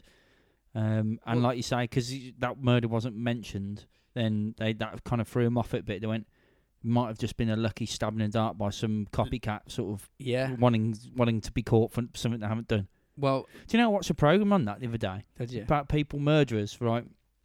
And like serial killers or known murderers, not known murders, but murderers which are going round. Like you say, the Ripper at the time didn't catch him, but people admitting to the murders and trying to get the limelight and stuff. Yeah. It happens, man. It's weird. Yeah. So the letter, they obviously these letters coming through was sending them off on fucking mad tangents, and then they got a tape as well. Do you want me to play the? Should I play Yeah. Let's play the tape. Let's listen to it, man. I see you are still having no luck catching me. I have the greatest respect for you, George. But Lord, you are no nearer catching me now than 4 years ago when I started. I reckon your boys are letting you down, George. They can't be much good, can they? The only time they came near catching me was a few months back in Chapeltown when I was disturbed. I warned you in March that I'd strike again. Sorry it wasn't Bradford. I'm not quite sure when I'll strike again. But it will be definitely sometime this year. I'm not sure where. Maybe Manchester. I like it there. There's plenty of them knocking about. They never learn, do they, George? I bet you've warned them, but they never listen. Well, it's been nice chatting to you, George. Yours, Jack the Ripper. So yeah, man, they got that. I mean, you can hear clearly he's addressing the police in a Sunderland accent. Yeah. Nowhere near Bradford. No. Nowhere near. So voice experts, because they got this tape, the voice experts located the town, which is amazing. The small town where that From the accent. Yeah. And it came from Wearside. Now the police flooded the fucking town. 60,000 interviews were conducted. 16,000 vehicles were checked. They checked 11,000 companies. They questioned 7,000 people. They looked at handwriting, thousands of handwriting specimens to try and tally it up with the letter. Yeah. They'd fucking 5,000 telephone calls came in, all fucking, like the Dial the Ripper hotline was set up for people to listen to the tape. Yeah. So people were getting that's Gary from down the road or whatever, yeah. Yeah, they were getting stuck on this accent, you see, and people were fixated on it because it was a Sunderland accent. Radio played the message constantly. This went on for well over a year. Flush the Ripper campaign was set up. 600 billboards put up in the north of the country and others around. Letters were being reproduced in the press everywhere so people could look at the handwriting. The suspect list, that was 241 dudes after that £5 note inquiry. Yeah. But thanks to the letter and tape, it fucking ballooned right up to over 17,000 individuals. So you come back up again. It was a So it's clusterfuck. like, yeah. Turns out it was a complete hoax, all of it, the whole lot. The letter and the voice recording. Yeah, everything. It was a fucking moron called John Humble. He for some reason, I don't know why he did it, but his stupidity caused the entire Ripper investigation to be moved from West Yorkshire, which was the real home of the Ripper, and potentially helped prolong the Ripper's attacks, or at least hinder Sutcliffe's arrest by 2 years. And they actually got him, John Humble, who was arrested on the 20th of October 2005, fucking years and years later, sentenced to 8 years in prison. So he's out now then. Yeah, but he's responsible, man. He's a dickhead. What a cock wobbler. Yeah. People died because of that fucking wasted time. Yeah. What's he doing? What is he doing? It's mad, innit? He should get a life sentence for that. Yeah, you're culpable. That's what I'd do. I'd go for aiding the Ripper. I'd give him a life sentence for that. I'd go, you aided on, say, 5 murders, which might have happened after that. So, well done. You're getting a life sentence. That's it. Well, they actually think that Sutcliffe was reading the letters and listening to the tape, which is, it's guaranteed if it's out in the public domain. Yeah, he'll be laughing at it, won't he? Because he'll be going, I didn't do this. And they reckon that he might have killed Vera Millward in Manchester deliberately to add legitimacy to the hoax. Yeah, probably. You know what I mean? Yeah, probably. Fucking hell. It's Did he say he done it deliberately? He never said, but No. they reckon that because I mean, it's a chance that it could have happened, Mm-hmm. but fuck me, it's right on the nail, innit? Yeah. An old woman in Manchester. So now the whole investigation goes Outside to the Sunderland hospital, because they yeah. fucking think it's. Yeah. Anyway, he was flagged up again after this was proven to be a hoax by Andy Lapchew, that cop we said before. Mhm. He reported his concern to senior officers, but they disregarded him because he didn't have a Geordie accent. Okay. They were like, fucking, nah, man, the bloke in the tape did. Forget it. You know, all the while, Sutcliffe's battering women to death. He said he felt invincible, and he would even stalk women from phone boxes opposite police stations. He said he felt like he couldn't be seen because he could just get away with it. Yeah, proper fucking piss taker. Marguerite Walls, strangled to death August 1980. Initially, she wasn't included as a Ripper victim because she was strangled. Yeah. 5th of November 1980, 16-year-old, again, another young girl, Teresa Sky. She was attacked. Her boyfriend actually heard her screaming from inside the house. He looked through the window and saw Sutcliffe go bosh and smack her in the dome with a fucking ball-peen hammer. He gave chase. He was like, fuck this. He knows what's going on at that point. Sutcliffe gets away. She survived, but she's obviously suffered health. As you would do. Well, yeah. Been twatted in the head with a hammer, yeah. Shockingly, the police didn't link her attack to the Ripper. What? I know. They just didn't want... There was just too much information coming their way. They were like, that can't be another... Just fucking put it off, man. We've got enough. We don't need to add another victim. We can fucking work on these ones. You know, but we can't cover all of the murders. It's just... There's fucking too many. So what we'll do is we'll move forward to his apprehension now. Couple of times he was arrested. He was arrested on the 26th of June 1980 for drink driving. Now, he was taken to the police station and he had his records checked. Now, the police found that he'd been interviewed because of the Ripper investigation, but had been eliminated, so they let him go. They didn't check him that hard because they know he got arrested with a fucking hammer in a red light. To say, yeah, sure. What about the bit when he was lurking in the bush with a hammer? Yeah. Do you know what I mean? And that he had been in prison, well, not in prison, but been questioned and let go for twatting some lady over the head with a brick in a sock. Yeah. And he looks like the Ripper. Yeah. He's a lorry driver. Yeah. Fuck it. It's, he just slipped through the net. Jacqueline Hill, she became Sutcliffe's 13th and final victim. She was hammered to death on the 20th of November 1980. Unlucky for some, 13. Yeah, for her especially. Stabbed her again with screwdrivers after smashing her skull in. He even stabbed her in the eyes, mate. Said he didn't like her looking up. He said, like, as he was clobbering her eyes were, like, looking up. And he thought, fuck that. I know what I'll do. I'll stick a screwdriver in him. Again, police are reluctant to call Jacqueline murder, her death, a Ripper victim. They didn't want more, you know what I mean? Yeah, they don't want to frighten everyone, do they? That's the problem. When they did, though, you're right, though, because paranoia spreads everywhere. Yeah. And people are, like... He's everywhere. Bombarding them with more letters, more fucking stuff to be swallowed under at the office. It was overwhelming. 5 days after her murder, the final murder, which is the 25th of November 1980, our man Big Trev Birdsall, he crops up again. He writes to the police when they put a £50,000 bounty on his head. Fucking you dirty bastard, Trev. I thought you were all right. I thought you were thick, actually, to be fair. And then soon as that props up, you knew all along, mate. Bet you've been talking to him about him as well. Well, he said, he wrote to him, said, I've got reason to believe I know the Ripper. He tells him, like, the rock in the sock around the head. He also says that Sutcliffe fits your description. He's really into hookers. He lives in Bradford. He fucking looks exactly like him. He even tells, like, he was around the areas, these locations, when people were killed. So this is fucking looking. He said, all you got to do is check what I'm telling you, and I'm sure you'll get something. That's what he said. Yeah. They lost the letter. Doing well. Well, they were getting thousands each week. He's invincible, wasn't he? We're only adding importance to that letter because we know that it's... Big Trev knows because he was with him, yeah. But the coppers, that's just one of thousands. Yeah. Do you know what I mean? They don't know Trev actually knew him. Well, shit was escalating at this point, like proper. Sutcliffe loved it. Even Prime Minister Margaret Thatcher, she said that the police were just fucking embarrassing because they couldn't get him, and she was going to come up to Leeds and fucking take over the investigation herself. But she didn't need to do that because she wouldn't have got him. Yeah, well, she reckoned that they didn't care about women, the police. That's why. She's a bit fucking extreme. Can't love. Look how many interviews they've done. Yeah, fucking millions, loads. There's 30, 40, 50,000 fucking interviews. Yeah. On Friday, the 2nd of January, 1981, so just after New Year. Yeah.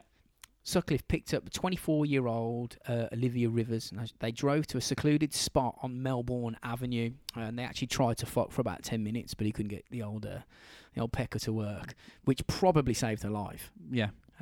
Time reasons. Because they were trying to fuck, the car, whilst they were doing it, the inside of the car was lit up by headlights, and it was a police car. And he was like, shit. Just leave the talking to me. I'll sort this out. Don't worry about it. And so they park the car up. They probably think it's just a geezer fucking a hooker. Yeah, you yeah. see. They got no idea. So they walk over to him, and he told them that the prostitute, because he's still in the car. Yeah. They're like, "What are you doing?" He goes, "Oh, that's my girlfriend." And they were like, "Oh, is it? What's her name?" And he was like, Shit. Yeah, I don't know her name because I haven't known her that long. yeah. Good one. Yeah, Cobb was like, "Fuck off, mate." Yeah, yeah.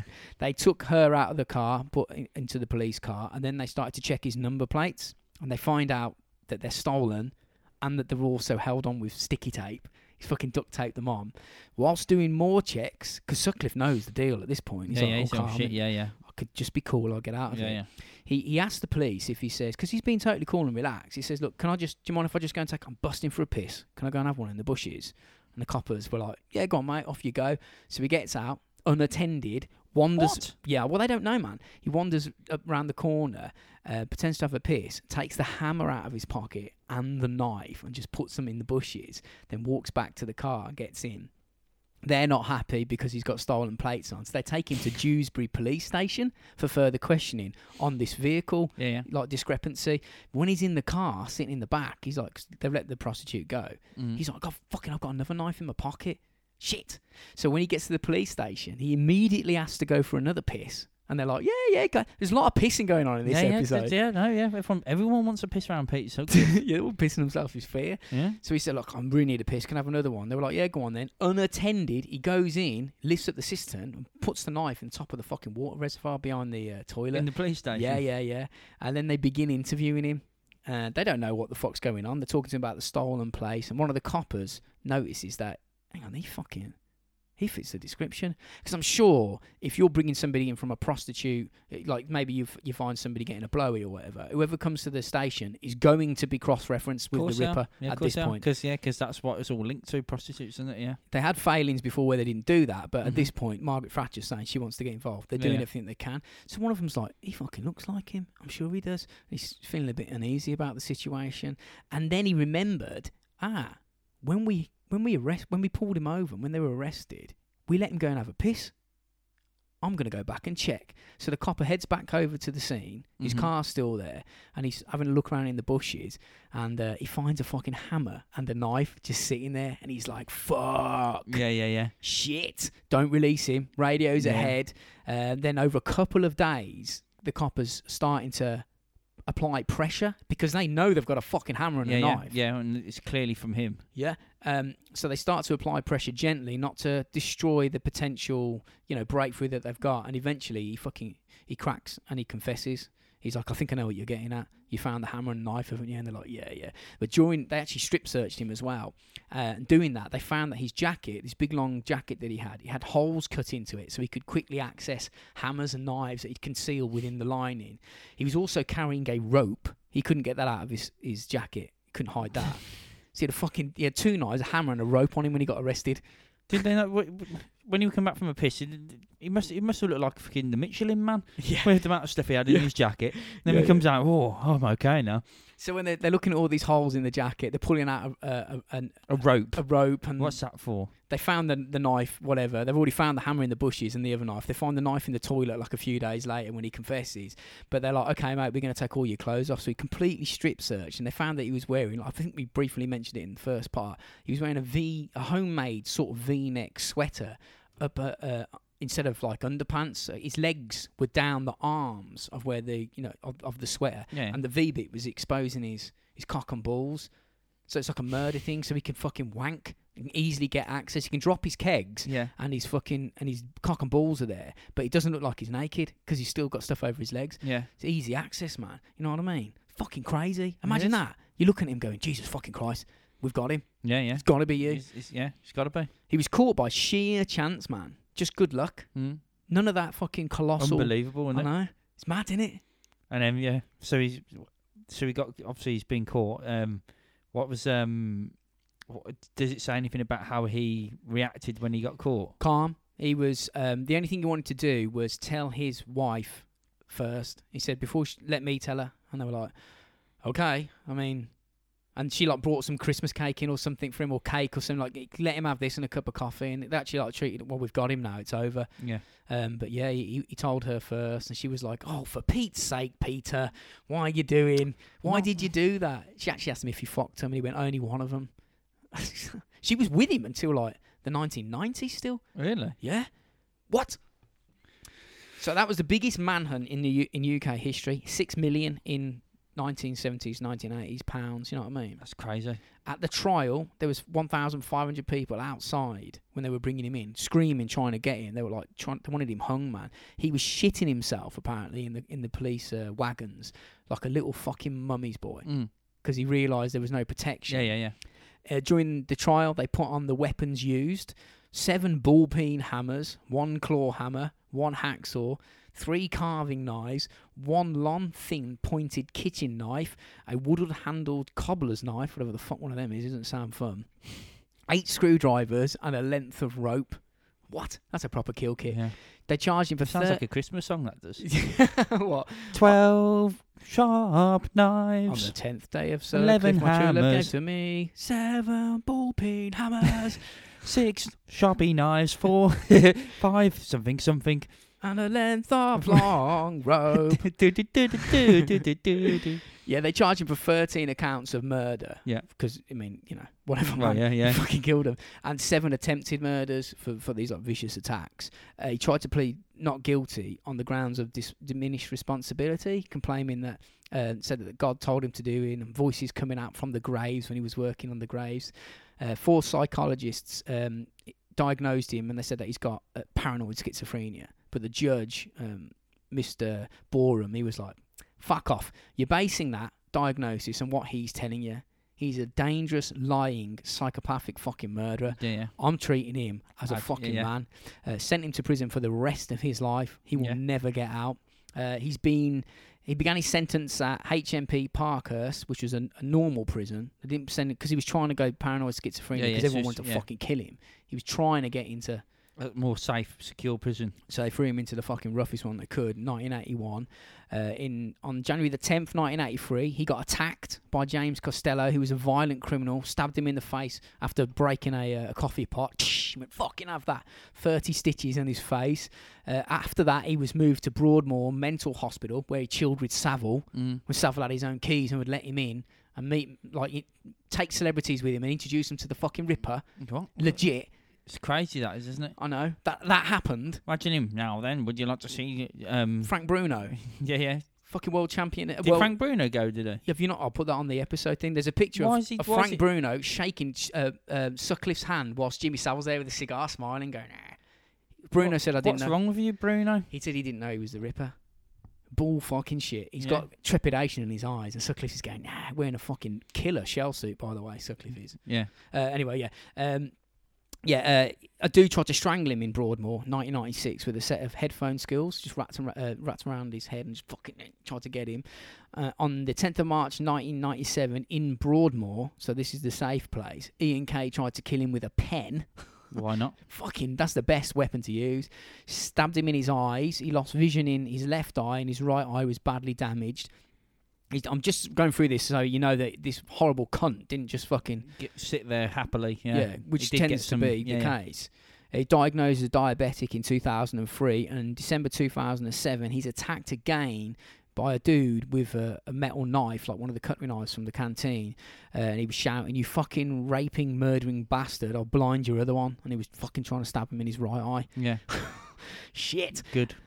2009, February, he was moved to Broadmoor, from Broadmoor, to Frankland. It's a hardcore prison, that is. There was like a Frankland. HMP Frankland, yeah.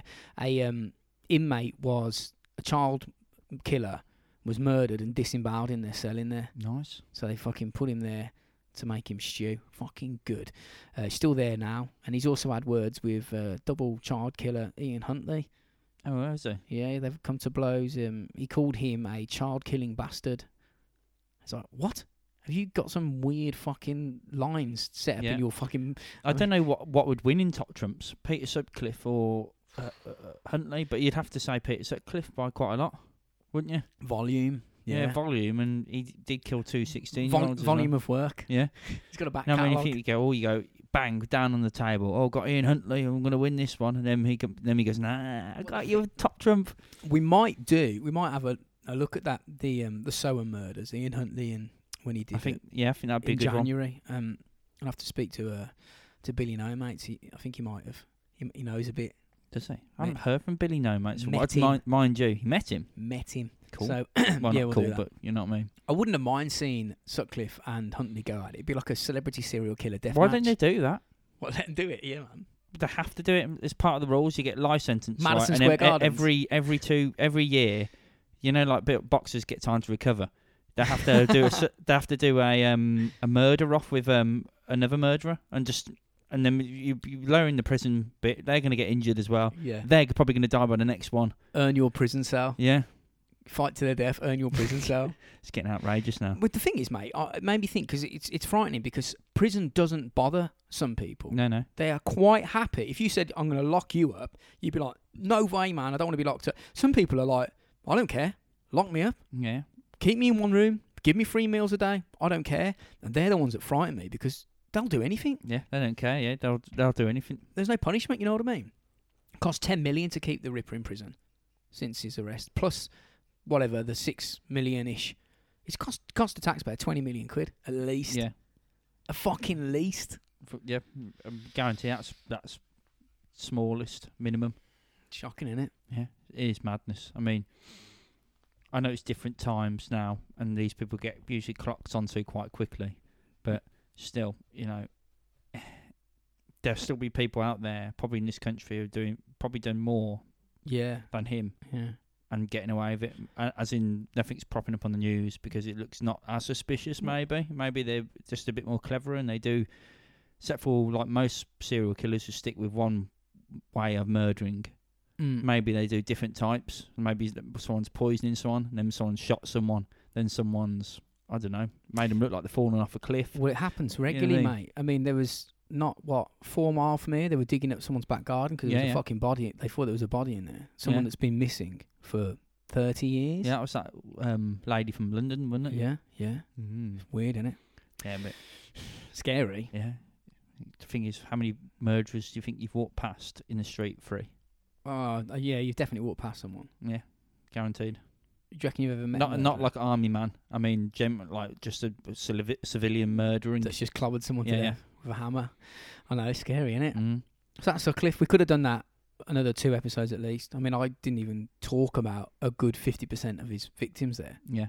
Probably more. And then all the other suspected attacks that were tried to put.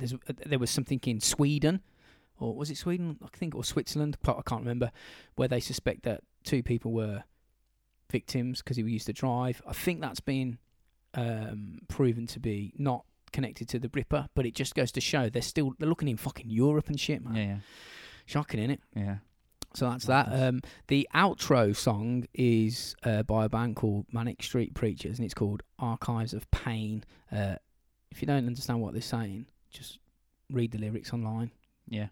And So- you'll see what they're on about. Yeah, man. Yeah. So if you want to contact us, Robots Rise, Google, it'll pop up with Facebook, Twitter, Instagram, all that. robotsrise@gmail.com, I'm going to say. But I don't know, it could be .co.uk, so just send the same one. Copy, paste it, and just send it to both, just in case. Yep. Yeah. Next week we'll have the Dude Files on, Andy and Alex, and we'll have a good old end of year drinky sesh. And yeah, man, we'll see you next week. Late R's. I wonder who you think you are.